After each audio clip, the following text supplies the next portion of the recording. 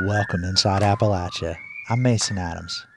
This week, we venture to southern Ohio to visit the last remaining washboard maker in the U.S. Its washboards aren't just for laundry, but for music, and people come there to jam.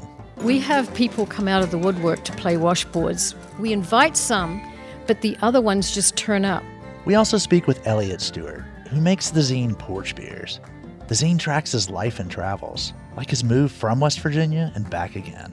I feel like that wanderlust has always kind of been in me, and one of my ways of getting it out and recording memories is just writing. And we revisit our 20th anniversary celebration with Giles Snyder and Beth Voorhees. They're the founders and original hosts of Inside Appalachia. It was a big fight to get that thing on there. Remember James Muhammad wanted to call it Appalachia Coming At Ya. You'll hear these stories and more this week inside Appalachia.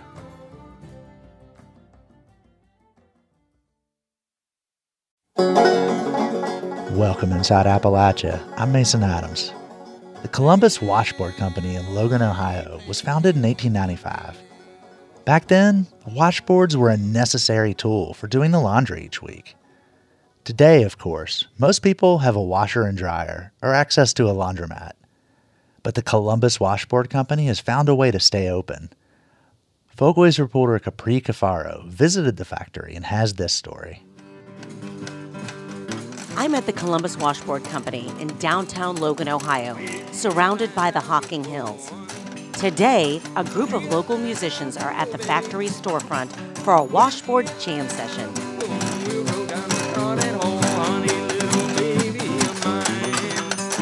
We have people come out of the woodwork to play washboards. We invite some, but the other ones just turn up. That's Jackie Barnett, a New Zealand native who's lived in the Logan area for over 40 years. Barnett is one of the owners of the Columbus Washboard Company. Below the storefront, in the basement, is where the washboards are made. In some ways, the factory floor looks more like an antique store filled with old machinery. Barnett shows me the machine that drills holes into the wooden legs of the washboard. The machine is original, from the early 1900s. The company was started in 1895, and these machines were introduced in the early 1900s.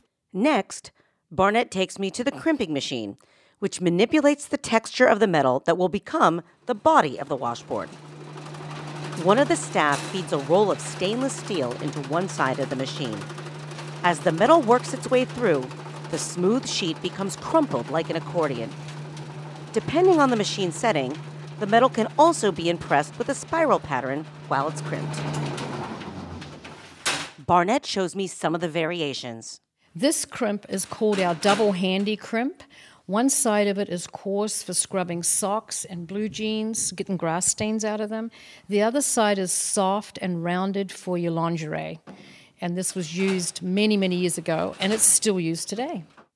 The original purpose of a washboard was, of course, to wash clothing. But over time, the humble washboard has taken on many roles. Some people use washboards as decoration in their homes. And as a matter of fact, I have 3 Columbus washboards hanging in my own laundry room. Another popular use for the washboard is as an instrument. And it's used in all kinds of music styles, including country, jazz, jug band,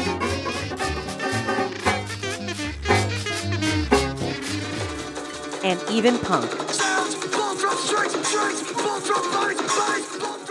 The concept of using a washboard in music is nothing new. Washboard playing traces back to hambone, a style of music with roots in African drum playing.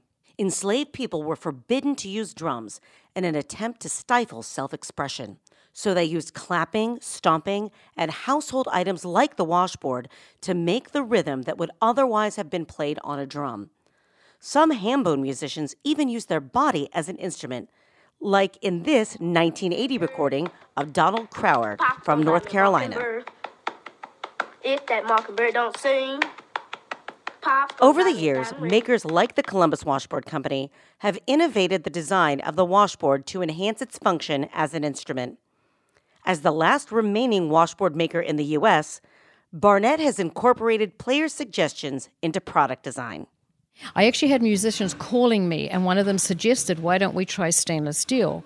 At the time, the tin that we were using was very thin and would wear out. And so we also introduced a heavier gauge galvanized metal.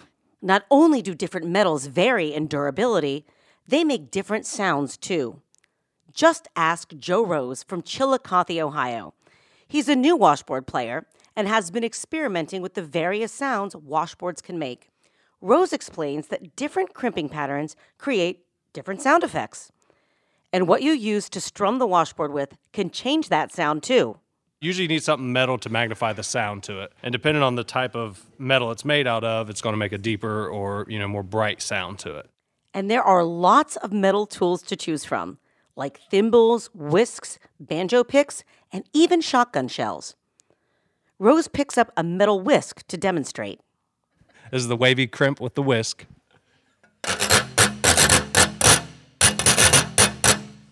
This is the spiral crimp with the whisk. And the glass one with the whisk. Ultimately, the washboard is a percussion instrument. Jackie Barnett says remembering that is the secret to washboard playing. It's just a matter of pretending you've got a drum set in front of you and you just make different noises and different sounds and just strum to the music. With so many options, some players want customized washboards. Breezy Payton is one of those musicians who has collaborated with the Columbus Washboard Company to make custom instruments.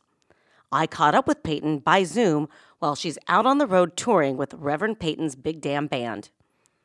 Payton says she is one of the few full-time professional washboard players in the world. Her passion for playing the washboard comes from her family's Kentucky roots. My Granny Fanny, which was my great-grandma, had one on the wall of her house growing up, so I'd kind of messed around with it a little bit. But I studied just a lot of drumming techniques to learn the washboard, and I listened to a lot of old jug band and blues music that had it. And Washboard Sam was one of my favorites. Washboard Sam was an African-American blues musician who was a washboard-playing pioneer. He's such a legend, his washboard is on display at the Smithsonian. Influenced by giants like Washboard Sam, Payton, who's white, started playing used washboards she'd find at antique stores. Her first was a Columbus washboard. A lot of times these antique ones, they'd been used to clean clothes and stuff, so they were pretty worn out. So I was wearing through them really quick. And I was like, man, I should really think about just buying new ones. Payton reached out to Columbus Washboard when she was ready to buy her new ones, in part because using an instrument made in the USA is something she values. It was important to me to play an instrument that was close to home, too. And I couldn't believe that it was just down the street, really. In Columbus, Ohio, or outside of Columbus, where they made them. Payton chooses different kinds of washboards depending on the setting. When I'm recording, like in a studio, I generally use a brass washboard, but I use a galvanized or a stainless steel on tour because it gives me a little bit more volume. And the brass is a little bit softer, so it's better in a studio setting. Even though the stainless and galvanized steel washboards are made to be more durable, Payton still goes through a lot. I play a new one nearly every day because I wear through them because I play such an aggressive style of washboard. Payton isn't the only washboard player Columbus Washboard supports. The company strives to make washboard music accessible to all. They helped establish the Washboard Festival in Logan, where people of all ages and experience levels can get on stage and play. The Columbus Washboard Company and the Washboard Festival have managed to capture the spirit of washboard playing, taking an everyday item and incorporating it into an art form. I like the idea of someone, doing this monotonous task of doing their laundry and wanting to entertain themselves and singing along and banging on that washboard as they go along to make, a monotonous task a lot more fun. For Inside Appalachia, I'm Capri Cafaro in Logan, Ohio.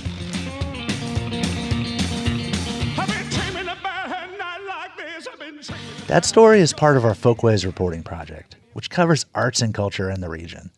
To see photos from the Columbus Washboard Company, visit our website, wvpublic.org.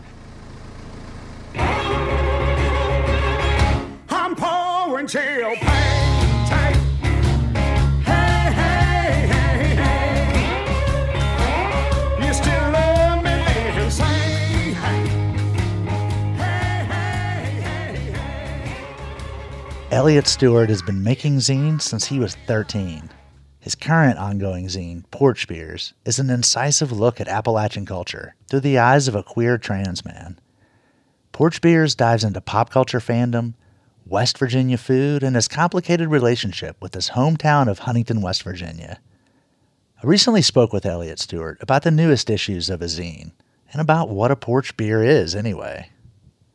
So I first found Porch Beers kind of randomly online using a different search engine than I tried before, and I ordered a couple copies on Etsy and was just blown away. I've read zines for a long time, and I've read Appalachian zines, and these just grabbed my attention as a reader. They hooked my interest. The writing is fun and short and funny, but also serious and thoughtful. And the stuff you write about is all stuff that I'm interested in. Or if I'm not immediately interested, the way you write about it is like a fish hook that grabs my interest. And so tell us a little bit about yourself. Who is this person that makes Porch Beers? I guess kind of born and bred West Virginian, moved around a lot as a kid. We lived with my grandparents who were ministers, and moved about every 3 to 4 years to different parts of the state. So I feel like that wanderlust has always kind of been in me, and one of my ways getting it out and recording memories is just writing. That's always my grandma has little booklets I've made when I was like 5 or 6 that were kind of maybe my first zines, and it's a good way to be kind of front and center about like a lot of like intersecting identities that I have, that I feel a lot of people come up to me and say that I'm like the first person from like X group that they've ever met, and I don't know, that's kind of cool. It has a lot of responsibility to it, but it's kind of cool. And everybody that comes in my house, when they see these zines, they always wonder about the name. Tell us about the name Porch Beers. Sure, that was a tradition in Huntington, and maybe I'm sure elsewhere too, like where you have a porch. But Huntington is a small knit community to where everybody knows everybody pretty much, and you can go by somebody's house, they're on their porch. Hey, do you want a porch beer? Yeah. So you sit down, you have a talk. Could be about nothing, could be about like very important heart to heart stuff. But that's just kind of like a hallmark of Huntington summers, and I wanted what I did to reflect that. Yeah, and the first issue is about fandom, and you have a few different essays about different arenas of fandom per se. And then the second issue on West Virginia, I found myself taking shots of some of the writing about food and sending it to Inside Appalachia's resident foodie, Zach Harold, and he was immediately like, where can I get this? Issue 3 was about music, and then you came back to food in issues 4 and 4.5. What pulled you back to food after you had already written about the different kind of foods unique to West Virginia? What pulled you back for 2 more issues? When I go to make an issue of Porch Beers, sometimes I will set out and it will be, I want X theme, and write around that theme. But more often than not, it's just kind of I write a couple of articles as to what I feel, and a theme loosely takes shape. And that's kind of what was happening with this one, to the point where I had a couple of other like runner-up themes that I was going with, and my partner was like, "You might as well write about food, because that seems like where this one is drawing you to." And I was, yeah, he's right. That was what was on my mind. I don't know if there was any particular reason for it, but that's just where the writing led me. So I read through these 5 issues. They're on specific topics, whether it's pro wrestling or Ben Folds 5 or West Virginia food. But there's a larger story arc here too. I mean, I can read growth in these zines. You moved from Huntington to Chattanooga and back. When you read back these zines, what is the story of Porch Beers to you so far? I do go back and read them at times, and sometimes I do it is a little painful to read some of the early stuff, just because I have changed so much as a person. but I'm glad I have a record of it, that these things happened. And honestly, it's, I think, valuable to get stories of growth out there, because not a lot of people record kind of the minutia of life in Appalachia or in like the various kind of sub communities I'm in. Porch Beers tracks this geographic shift, but it also documents sort of a different kind of transition. Can you share a little bit more about that? I am an out transgender man. I have been out since, in one form or another, as trans since about like 2018, and just slowly began socially transitioning and then medically transitioning. Also considered myself queer as my orientation. It's been an interesting experience with that. A lot of learning curve. Sometimes people, when they find out, will have like, I like to assume that most people are in good faith when they ask questions, but sometimes they can be very awkward or a little hurtful. But I try to take it in stride, like specific medical questions or things like, and if I don't feel comfortable, I'm at least to the point now where I'm like, hey, that's kind of a weird thing to be asking me, yo. A lot of times I'm the first trans person that someone has knowingly met. And that is wild to me sometimes. Well, Elliot Stewart, your writing resonates deeply with me, and I can't wait to see what you write next. Thank you so much for coming on Inside Appalachia. Oh, it's been my pleasure. Thank you so much. That was Huntington writer Elliot Stewart, author of the zine Porch Beers. We'll link to Stewart's Instagram, @PorchBeersZine, on our website, wvpublic.org. Later in the show, we meet a guitar repairman who fixes classic old instruments. He spends hours making them like new again. I've definitely honed my skills to try to be invisible. Yeah, I don't want anybody to know I was ever there. You're Inside Appalachia. I'm Mason Adams.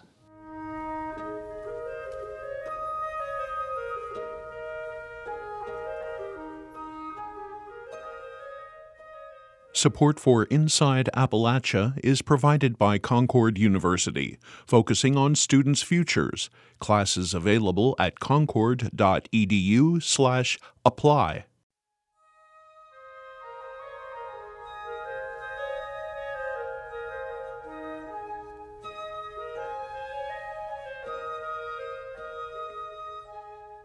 From tattoo parlors to dance studios, art businesses in Letcher County, Kentucky have long been gathering places for creative people.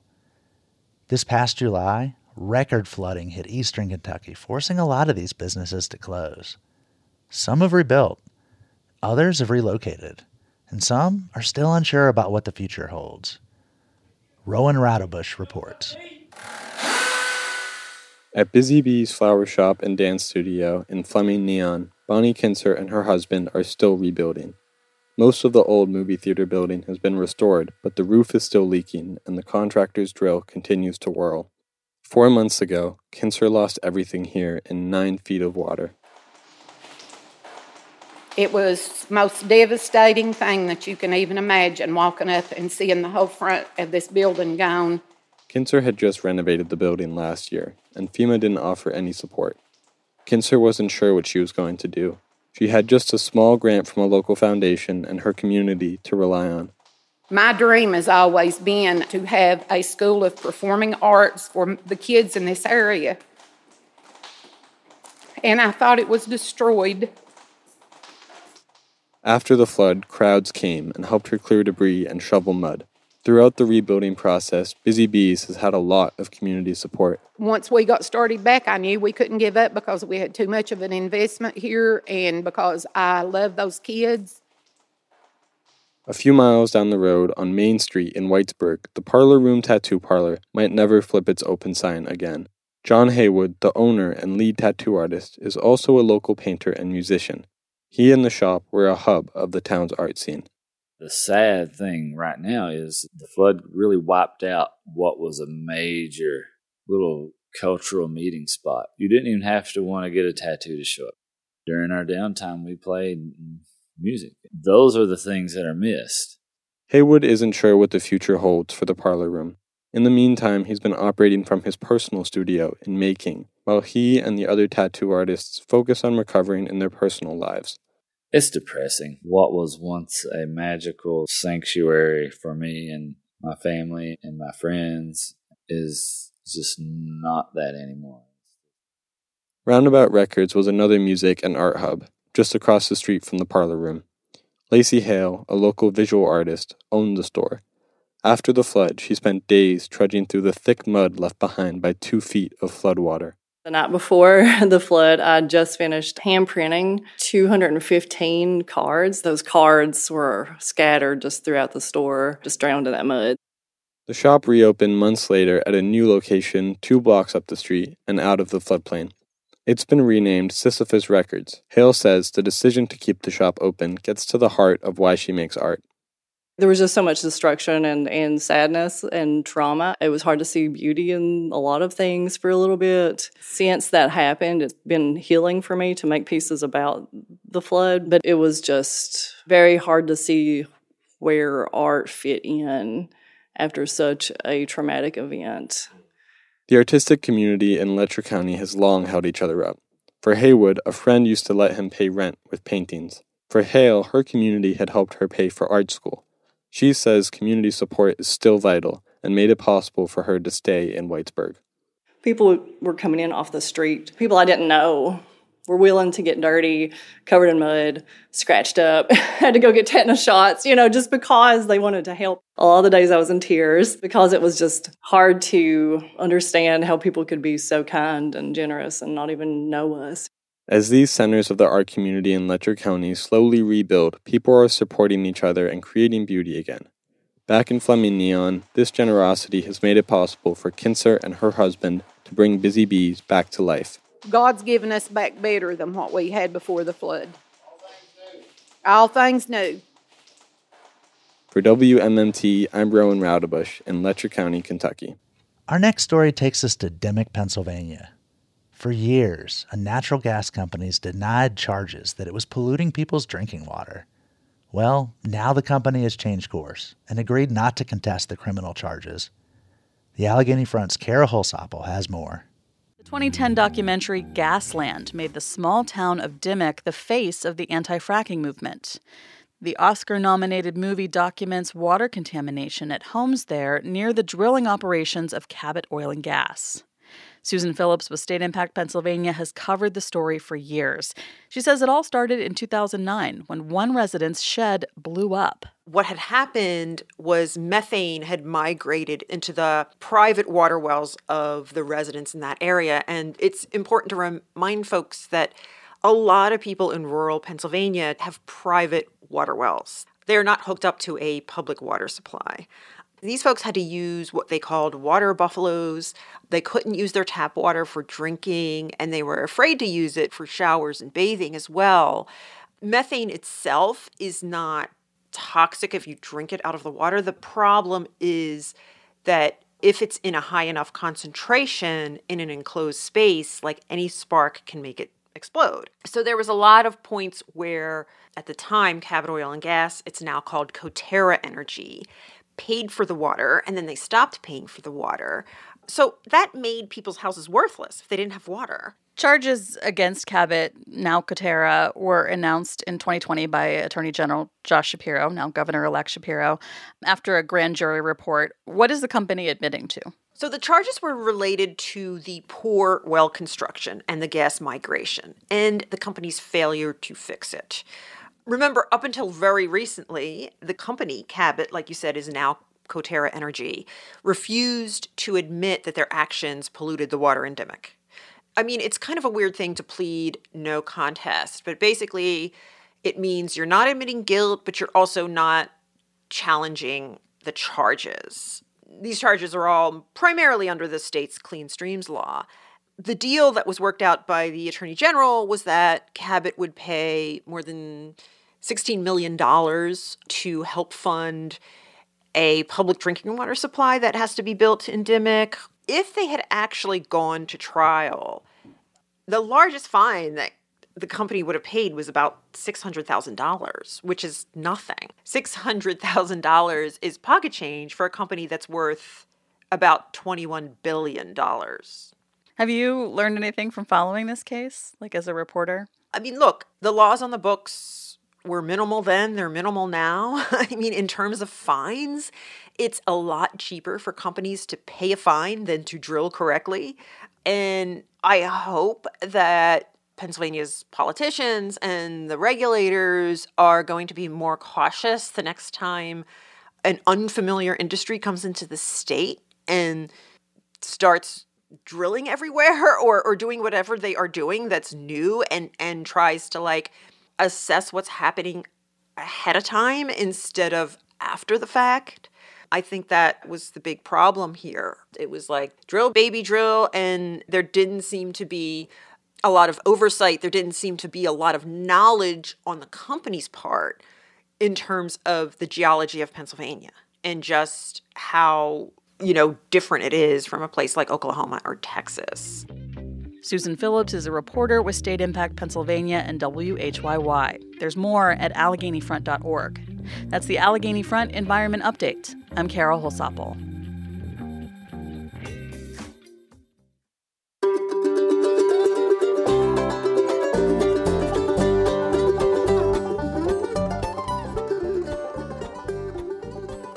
Luthier Bob Smakula of Elkins, West Virginia, has made a career out of fixing old musical instruments so modern musicians can keep playing them.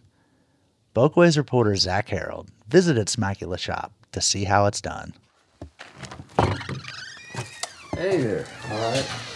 Welcome to the chaos. I love it. Walk through the front door of Bob Smakula's workshop, and honestly, it's a lot to take in. Every flat surface is covered in stuff. Chisels, screwdrivers, paintbrushes, a random fork, a bottle of lighter fluid. One whole wall is just wood clamps of various shapes and sizes. But eventually you're able to look past the jumble and you begin to notice all the musical instruments in various states of repair. Like this ukulele on Bob's workbench.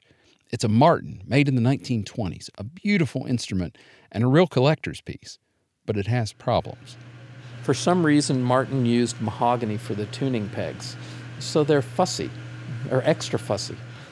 These tuners are held in place by friction, like the ones on a violin. Now that friction has caused one of the brittle mahogany pegs to break. I'm going to replace those with a comparable ebony tuning peg, and that's going to work better for him. He's going to be able to get things in tune a bit better. And that is Bob's style. He could have slapped a set of modern metal geared tuners on this ukulele, and it would have stayed in perfect tune. But it wouldn't have been right for a 100-year-old instrument like this. So he tries to make repairs that both fix an instrument's problems while also staying true to its history. I've definitely honed my skills to try to be invisible. Yeah, I don't want anybody to know I was ever there. Except to go, hey, this plays better than they usually do. Or this sounds better than they usually do. Bob has been honing those invisibility powers for a long time. He's originally from Cleveland, Ohio, where his parents were involved in the folk music scene of the 1960s and 70s. In those days, new acoustic instruments were not very good. They were overbuilt and heavy. So folk musicians tended to seek out older instruments. But those often needed repairs. So Bob's dad, Peter, an engineer by trade, started fixing them. Bob also took an interest in the mechanical side of musical instruments. He had learned how to play his mother's lap dulcimer and wanted one of his own, but he didn't have the money.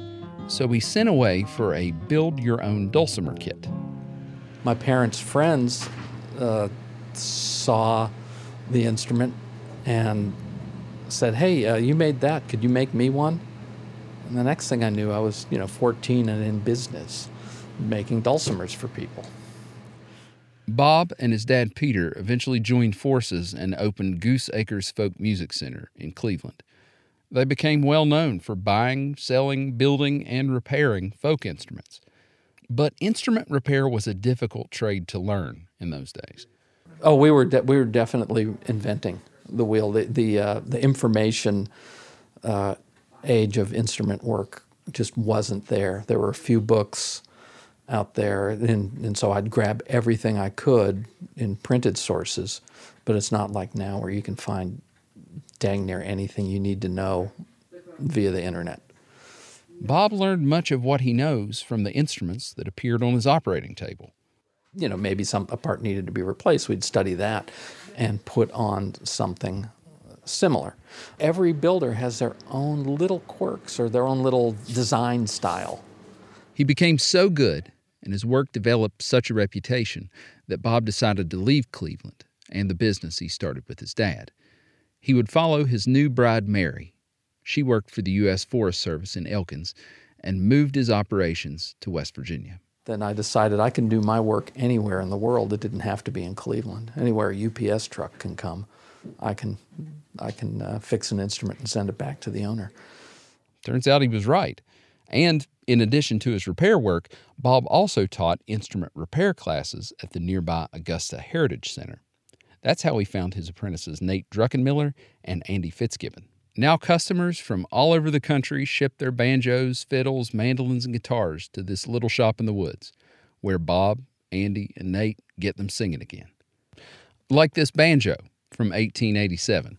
You know, made by a talented woodworker who maybe banjos wasn't his main thing, but it's really interesting, really. This instrument is on Andy's bench. He's worked for Bob for over 20 years, and he's the shop's banjo guy. So you see a lot of unique one-off home-built ones like this, vary in quality, anywhere from really crude to really nice. And this one is a really nice one. And you can see, you can look at it and see somebody played it a lot to where it put all this wear in it. So it has a lot of history that way too. And it is fun to be able to get them back up and running again. But as nice as it is, there are some things about this old banjo that just don't live up to modern standards. The frets, for instance. Builders nowadays know that frets need to be precisely placed, like down to hundredths of an inch, for an instrument to play in tune. The frets on this 1887 banjo weren't placed with nearly that kind of precision. Now, since this banjo is more of a collector's piece, Andy's going to keep that wonky fret job. At this point, you kind of have to balance playability with the historical aspect of it. But the balance might tip in the other direction if, say, that instrument was going to be played on stage, or if the original construction method had somehow compromised the banjo's structural integrity. In those cases, Andy might have to apply just a bit more modern know-how, like he did with Bob's own 1903 Fairbanks banjo. Bob's uncle got it in a bar in Newton Center, Massachusetts. He goes in one day and he sees this banjo in the corner. He said, "Hey, Tom, what's with the banjo?" And Tom says, somebody used it to pay a bar tab. You want it? You can have it. So it had a lot of sentimental value, but it wasn't a great player. All the time that I've had it, I always thought, there's something missing. There's something that needs to be, done to make this the best playing banjo for me. It turns out the fingerboard was made from ebonized hardwood. That's a technique where woodworkers imitate the look of ebony by creating a chemical reaction in the wood's natural acids. And the acid dyes that they used 120 years ago this causes slow degradation to the wood cell structure. And without it being a good solid piece of wood, it would just bend ever so slightly and make it harder to play. After years of working on instruments just like this, Bob and Andy decided to rip out the old fingerboard and replace it with real ebony. They replaced the wood on the peghead with a special kind of poplar. It matches the color of old ebonized wood, but it's more stable. And this banjo went from one of my favorite, or my favorite family heirloom to my favorite banjo to play. But I like it for the little bit of fingerstyle banjo playing I do too.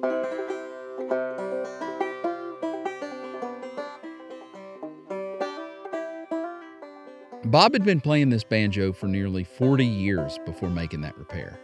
So why the delay? Well, the instrument really belonged to his dad. It didn't pass into Bob's possession until Peter's death in 2008. But really, that worked out perfectly. By the time it was actually his, Bob had all those years of experience and knew exactly how to fix it.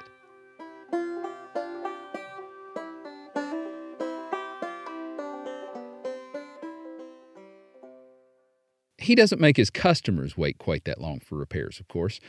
Some take only hours. A severe case might take 6 months. You've just got to find a place on his very long wait list. That's why when I was saying my goodbyes to everybody at the shop, that Bob made a request. When you're airing this, I want to make sure you don't give away or tell anybody my exact location, but say, north of Elkins. I said I noticed he only had a P.O. box on his website. Was he worried someone would break in and make off with somebody's vintage guitar? No. It turns out Bob is worried about something far more precious. You see how busy we are. If I did have my address, people would just stop by. Oh, just wanted to see what you have. It's like, you have no time. I've got no... I've got... Well, Bob has worked for a long time to be invisible. Let's not ruin that for him. From an undisclosed location somewhere north of Elkins, West Virginia, I'm Zach Harold for Inside Appalachia. Gonna lay down my old guitar. Gonna lay down my old guitar. It's hard to believe, but Inside Appalachia has been on the air for 20 years. A lot has changed in that time. The internet was there when it was first founded, but social media didn't exist. We didn't even have MySpace yet. The podcast hadn't taken off either. But radio was still around, so in the summer of 2002, West Virginia Public Broadcasting launched a new public affairs show called Inside Appalachia, with Giles Snyder and Beth Voorhees as hosts. And here we are today. Inside Appalachia's 20th anniversary arrived in August. I reached out to Giles and Beth to hear about what things were like when they first started the show. So, Giles Snyder and Beth Voorhees, thank you for coming on Inside Appalachia. Thank you for having us. Yeah, glad to be here. Our listeners with West Virginia Public Broadcasting will know you all as broadcast legends, but you're still going to be new to some of our listeners, especially in other states. Would you all mind just to say who you are and introduce yourself? Beth, you go first. My name is Beth Voorhees. I had the pleasure of co-hosting Inside Appalachia with Giles Snyder. I worked for West Virginia Public Broadcasting for some 30-odd years. I retired about 5 years ago. And it's still gratifying that when people hear my voice or hear my name, they always say, oh, we miss you on the radio. It's always nice to hear. I'm Giles Snyder, of course, and I worked at West Virginia Public Broadcasting for something like 16 years. And I've been at NPR as a newscaster for something on the order of 18 years now, doing newscasts. So my biography in a nutshell. So we're here to celebrate the 20th anniversary of Inside Appalachia, which would not exist were it not for y'all. So paint me a picture of summer 2002. Where were you in your careers? I'm just kind of interested in your personal perspectives on how this show came together. Well, Giles created it. I was just the sidekick. You're more than a sidekick, pal.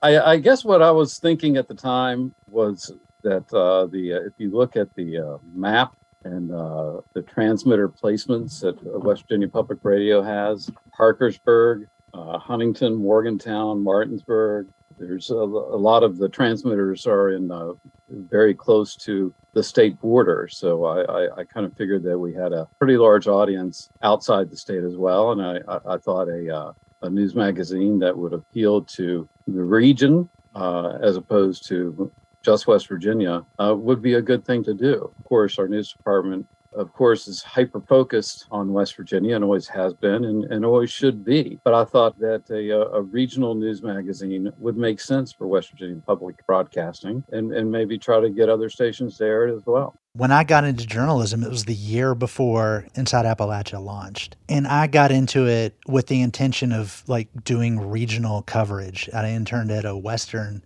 news magazine called High Country News that kind of took a similar approach. And I wanted to bring that approach back to Appalachia, which is where I grew up. But you all were the innovators here. Tell me more about that regional approach. How did you think through shows? How did you think through what this show was going to be? Tell me about like shaping this show and like what framed your perspective. I think it was a more of a by the seat of your pants kind of operation and a bare bones operation. It was more about getting on the phone and calling other stations around the region, seeing what they were covering, looking at what we had covered over the past week and seeing if that could be adapted. It makes sense to air it on a weekend show like Inside Appalachia, and putting it together on a Friday afternoon. Giles, you remember the executive director of public broadcasting at the time said, okay, you can do it, but it can't cost any money. Correct. we had a time getting approval for to do Inside Appalachia from the higher up muckety mucks. But you're right. I forgot about that, Beth. She did say it can't cost any money. And so we couldn't pay our stringers. We couldn't pay our reporters. They just did it because they were satisfied with what they were doing and wanted it to be heard by a larger audience. And they just kind of volunteered. So after you got the show off the ground, how did it develop over those early years? I'm going to let Beth answer that. I left in 2003. So I was only really on the air with Inside Appalachia, maybe a year and a half. Okay, yeah. Once Giles went over and found fame at NPR at the mothership in Washington, I tried a couple of co-hosts, but nothing really gelled. It wasn't really like Giles and I. So I just put together the show myself. I hosted it and edited it and kept in contact with our reporters, with our stations, did interviews, particularly for Inside Appalachia, and just kind of kept it together. I always found editing the show, while it was long work, I always found it very satisfying because once it was done, you had a product that was really good. It really was regional. It had a lot of different stories. It had drama. It had humor. It had great music. I was introduced to some great Appalachian music when I was producing the show that I didn't know about. I think one of the key players in Inside Appalachia, and you can correct me if I'm wrong about this, Beth, was Scott Finn. I remember after I left, he called me. It had been a few years, and he called me up, was asking me questions, and had mentioned that he was bringing in a show doctor to come in to help shape the show and figure out where to go, where to take it to the next level. Mm-hmm. The show found some support under Scott. Yeah, I stopped doing Inside Appalachia when I was still there. It was taken over by Roxy Todd and Jessica Lilly. I think when I moved from being news director to the executive producer of the West Virginia channel, which had gone on the air in 2017, something like that, I had to drop Inside Appalachia. So, and Cecilia Mason had it for a little while, and then it was turned over to Roxy Todd and Jessica Lilly. Where do you think about where the show's gone? I mean, it's been 20 years and Appalachia's changed a lot, and so is media. So we as individuals, clearly, too. What are some of your thoughts on what's happened since you all launched it and where the show is today versus where it was when it was an idea? Well, I think it's a better show today than it was when it was in its infancy. I'm proud of it. I'm, as a listener, so a fine ambassador of the state and the region. I think it's changed a lot since we started it back in the early 2000s. It's focused more on cultural issues and I don't know. It's just it's a better show than it was then. So kudos to you. Tell me some dirt. I'll tell you some dirt. You want to hear some dirt? Yeah, I can. I'll tell you some dirt. I've been holding back on Giles on this for years. Okay, so it's Friday morning. I come into the office. We always record the introductions for Inside Appalachia. And this one Friday morning, Giles said, "Oh, I've already recorded the show." And I said, you recorded the show? Yeah, I recorded the show. And I had to figure, Giles, that's what you sent in for your audition for NPR, and you didn't want them to hear me. Right? Right. I have no idea. You could have told me. Because it was a real battle. It was a big fight to get that thing on the air. Remember James Muhammad wanted to call it Appalachia Coming At Ya. And I said, oh no, that's not public radio enough.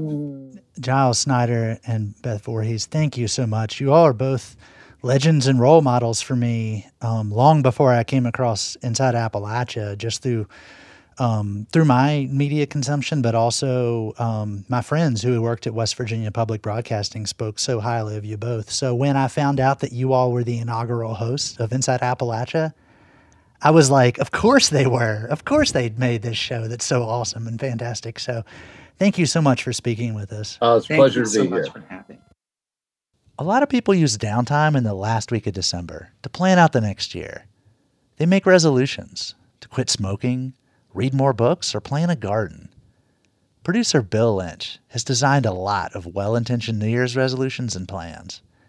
A few of them he's made professionally, like for his weekly 1 month at a time column for the Charleston Gazette-Mail, which ran from 2016 to 2022. For 2023, he's taking on something new that picks up one of his familiar themes. Bill doesn't know something, but he thinks he should. He can explain. It's been said that every new beginning comes from some other beginning's end. Well, this is actually a line from a rock song, but that doesn't mean it isn't true. 7 years ago, I was at a particularly low point in my life. It was just before Christmas, and I was worn out. At the time, I was a writer for the Charleston Gazette-Mail, overworked, stressed out, and suffering from the pains of a middle-aged broken heart. I got dumped right before Thanksgiving and wasn't nearly over it. To get through the holidays, I was self-medicating at night with half gallons of Turkey Hill peanut butter and chocolate ice cream and 10 seasons of The Office on Netflix. I was a mess. What I needed showed up as a random email from an animal rights group I'd never heard of. The group challenged me to give up meat and all animal products for the month of January. Go vegan. They wanted me to write about it for the newspaper. Who knows? Maybe I'd even like it. The exact words that came out of my mouth were, "No, you silly hippies, I will not give up bacon." I said this at a computer screen, which was silly enough to make me stop. I wondered, what did I really know about vegans? Not much. Just what I saw on TV or in movies.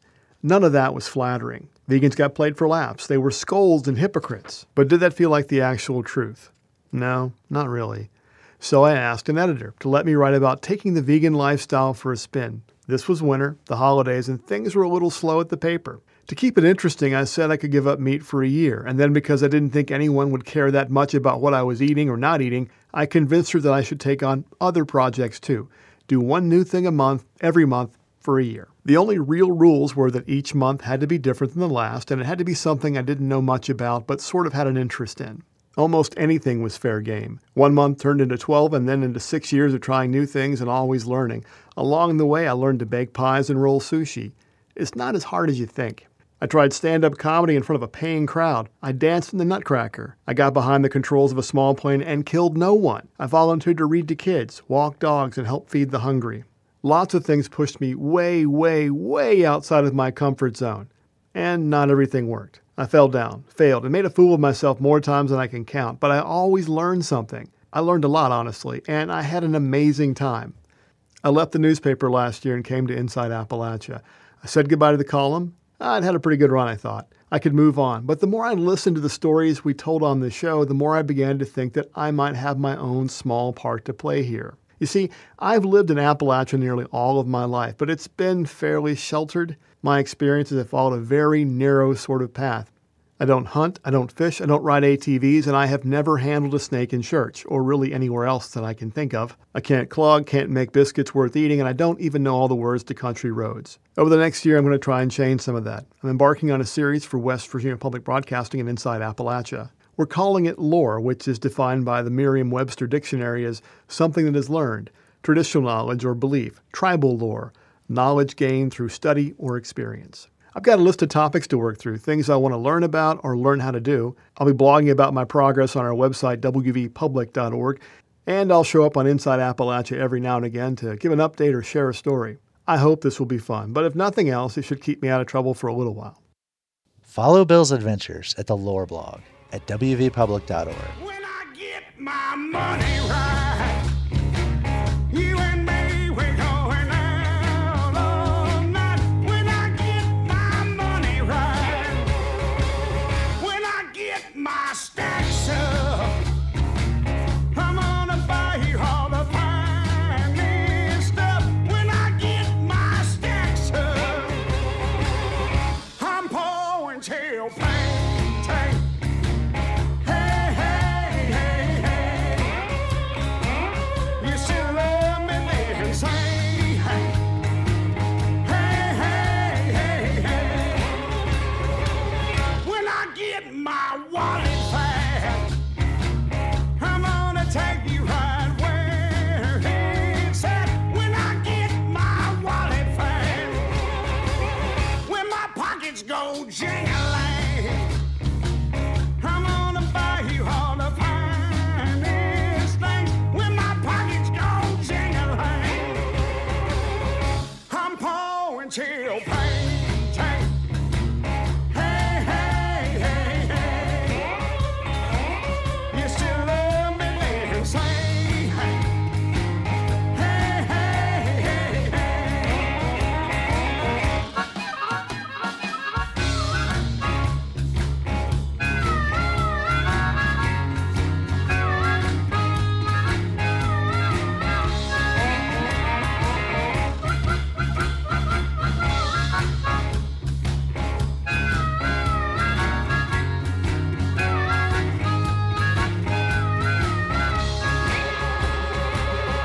I'm pouring champagne. Hey, hey, hey, hey. You still love me, then say, From everyone at Inside Appalachia, Happy New Year. And thanks for following us as we journey throughout Appalachia. Our theme music is by Matt Jackford. Other music this week was provided by Aaron Copeland, Johnny Stats, Delmore Brothers, and Reverend Peyton's Big Damn Band. Bill Lynch is our producer. Our executive producer is Eric Douglas. Kelly Libby is our editor. Our audio mixer is Patrick Stevens. Xander Alloy also helped produce this episode. You can find us on Instagram and Twitter @InAppalachia. You can also send us an email to insideappalachia@wvpublic.org. Visit wvpublic.org/InsideAppalachia to subscribe or stream all of our stories. Or look for Inside Appalachia on your favorite podcast app. Inside Appalachia is a production of West Virginia Public Broadcasting.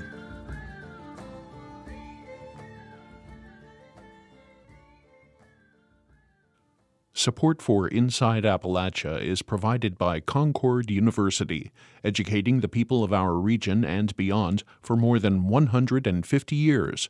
More information at concord.edu.